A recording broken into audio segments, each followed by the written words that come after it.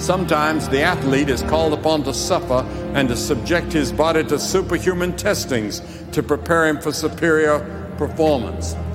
Yes, we're going to suffer, but while we're suffering, God is dealing with us and disciplining us and preparing us.